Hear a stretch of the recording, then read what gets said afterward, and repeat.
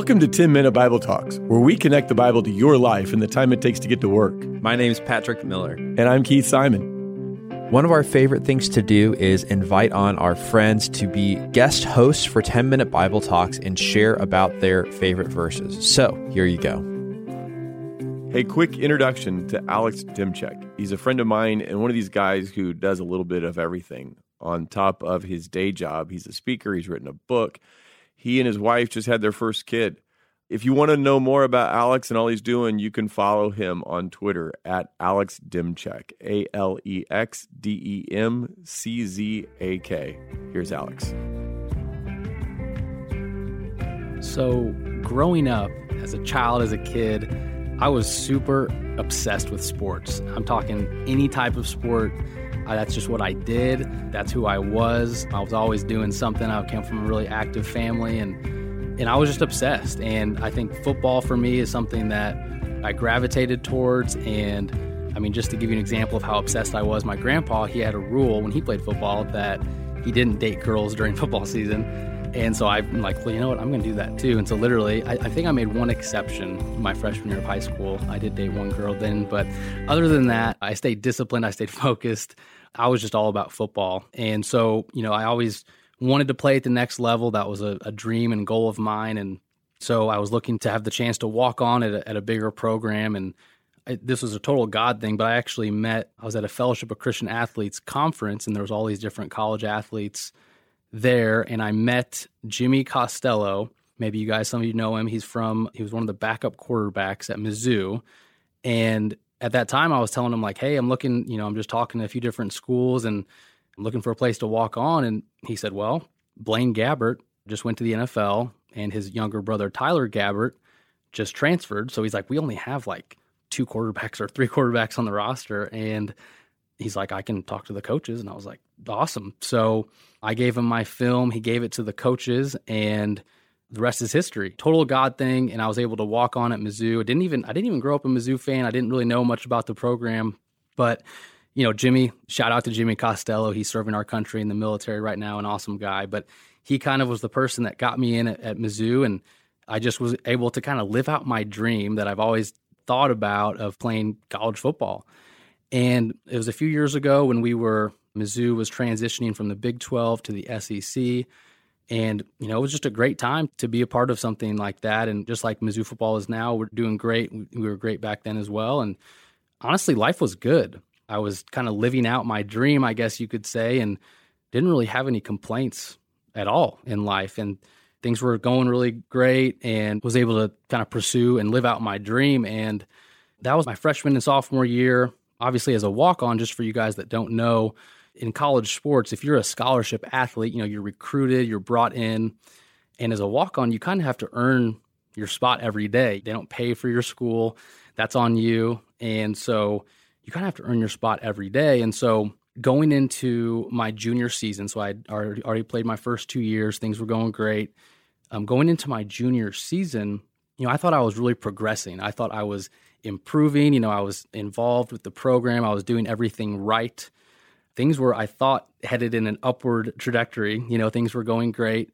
And I honestly thought, you know, maybe I could move up on the depth chart a little bit. You know, I'm realistic to know that there's a lot of great quarterbacks that have come through Mizzou.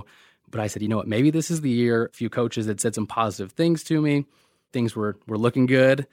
And each year you have this walk-on meeting where you know, it's usually really chill. You just meet with the coach or two and they say, hey, welcome back. Let's have a great year. It's very routine. So again, I was feeling good about where I was at. I was feeling good about my arm strength. I was in better shape than ever before. Things were going good. And so I headed to the football facility to go to this meeting, usually a very routine meeting. And I remember walking in, and usually there was only about one coach in this meeting. And so I walk in and I see 3 assistant coaches, and I was like, that's weird. And as I'm walking in, one of the coaches is closing the door behind him. And so I'm like, well, that is not a good start to this meeting, I don't think. And so I sit down, and this assistant coach, he was very direct. He said, Alex, I want to shoot you straight. We have over-scholarshiped at quarterback, and we are bringing someone in to take your spot. And it's, whenever you hear bad news, it's kind of like slow motion, right? It's kind of like your world is slowly crashing down on you, and everything kind of slowed down. My mind starts spinning, and I'm trying to process this, kind of looking around the room like, are you serious? Like, I've committed 2.5 years of my life, blood, sweat, and tears to this program. I've done all these things. I thought the right way. I was progressing, getting better. And this is like what it comes to. It's kind of like, it feels like a business transaction. And the coach says, so here's your options. So option number 1 is you're cut, like you're done. And option number 2 is you can, I know you maybe want to go into coaching someday. So option number 2 is you can stay on as a volunteer assistant coach, like no pay. You'll be making coffee for the coaches, printing off things, printing off copies, doing all the small things. And he said, oh, by the way, we need you to make that decision right now. And man, I didn't even know, like I said, my mind was racing at this point. And I'm sitting looking at these 3 coaches.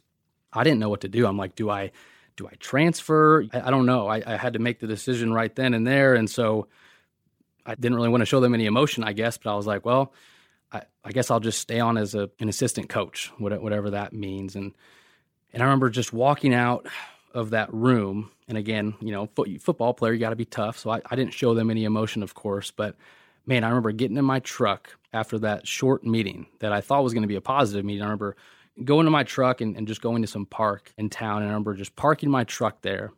And I remember just crying, just feeling so humiliated, feeling so rejected, feeling so confused. Like here, I'd spent my whole entire life pursuing sports and felt like God had given me a passion for football, and had given me the abilities to do that. And all of a sudden, in the blink of an eye, they're telling me, hey, we're bringing in someone to take your spot. And I come from kind of a smaller town, and I felt like I was letting so many people down, my parents, family, people that supported me, former coaches, like I'd done all this work. And then now I'm being told, essentially, you're not good enough. And so that was on a Friday. And I remember just that whole weekend, I was depressed. I didn't know what was next for me. I didn't know what the future held. I was confused. It was tough. It was a really tough weekend. And Monday was the first practice. And so, I kind of sulked in my thoughts and, was sorry for myself that entire weekend. And then I remember Monday, I was like, you know what? I got to find a way to make the best of this. I'm just going to find a way to, these coaches make a lot of money. Maybe I'll go into coaching, I can make this a positive thing. I can be really involved, I'm just thinking all these different positive things like, well, maybe they'll put me up in the press box. I'll call some plays, I'll have this big role on the team, trying to be optimistic. And I walk in to the football facility on that Monday before the first practice. And one of the assistant coaches, he goes, hey, Demchek, that's my last name. He said, hey, Demchek, come here. I want to show you what your job's going to be. And I'm like, sweet. Like maybe he's going to give me some free gear for being a coach now. I'm going to get all these big accolades, whatever. And I walk over there and he hands me, literally, I still have this flag to this day. He hands me this yellow flag. And he said, Alex, there's a lot of guys on the team that were obviously a great defense and a great team, but sometimes we lack discipline when our players, jump off sides too much in practice. So what we need you to do is, he's like, listen carefully. He's like, we need you to, when someone jumps off sides, you're going to take this flag and you're going to throw it down. And then you're going to walk over and you're going to pick it up and you're going to take this flag again. And when someone else jumps off sides, you're going to throw it down. And it sounds ridiculous, just like how I was thinking at the time. I'm thinking, hashtag what is life, right? I'm kind of looking around the room like, okay, am I on like the Punk'd TV show? Like, what is this? Like, what are you talking about? And so I said, well, do you want me to do this for the entire practice? Or like, do I do this for a few drills? And he said, the entire practice? We need you to do this for the entire season. and he was dead serious. And I'm thinking, oh my goodness. Like, I talk about the biggest demotion ever. I'm thinking I'm getting a promotion. And I just went from being an SEC quarterback to like a professional flag thrower, which isn't even a real thing, in the blink of an eye. And man, that was rough news to take as well. So literally, there's a lot more things I did that year But long story short, my entire junior season, I was an assistant coach. I was throwing the darn flag. I was printing off copies, making coffee for the coaches, doing all these little things that I felt like no one was even noticing, no one even saw. And I'll just tell you right now, like, that season of my life was tough. That year, I think the biggest reason why is that my identity was completely stripped from me. It was completely taken in the blink of an eye. Here, sports, football, it was kind of king. It was kind of king in some ways in my life. And so when that was taken away, it was almost like, who am I? What am I supposed to do? And how do I move forward?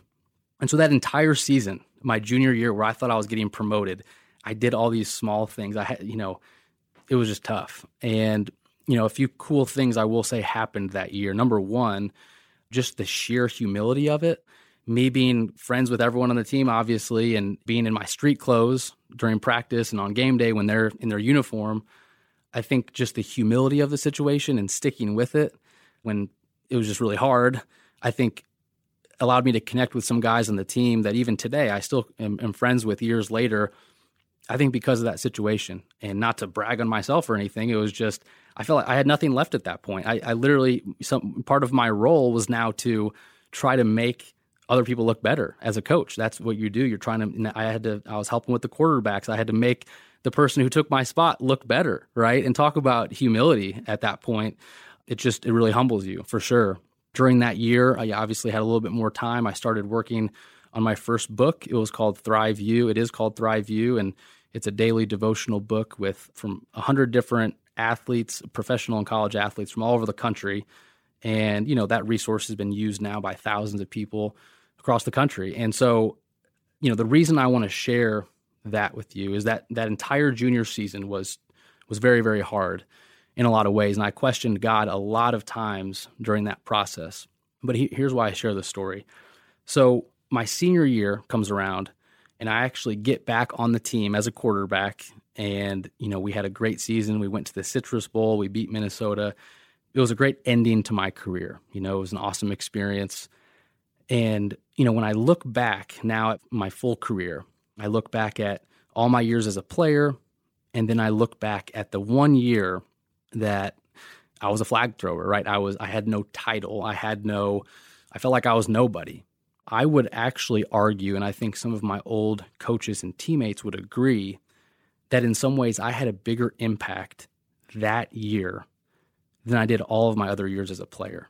And I think the biggest thing that I had to learn that year is, number one, that leadership requires no title. You don't have to have a title to lead, but also I had to really learn in so many ways to trust God when I fully did not understand. I questioned God so many times, like, God, why would you give me this passion for football, for for sports, and then why would you just take that away from me in that way? And, I think about a verse that I had to cling to big time during this time was Proverbs 3, 5, and 6, which says, trust in the Lord with all your heart. Lean not on your own understanding. In all your ways, acknowledge him, and he will make your paths straight. And that verse was so relevant during that time. It still is today.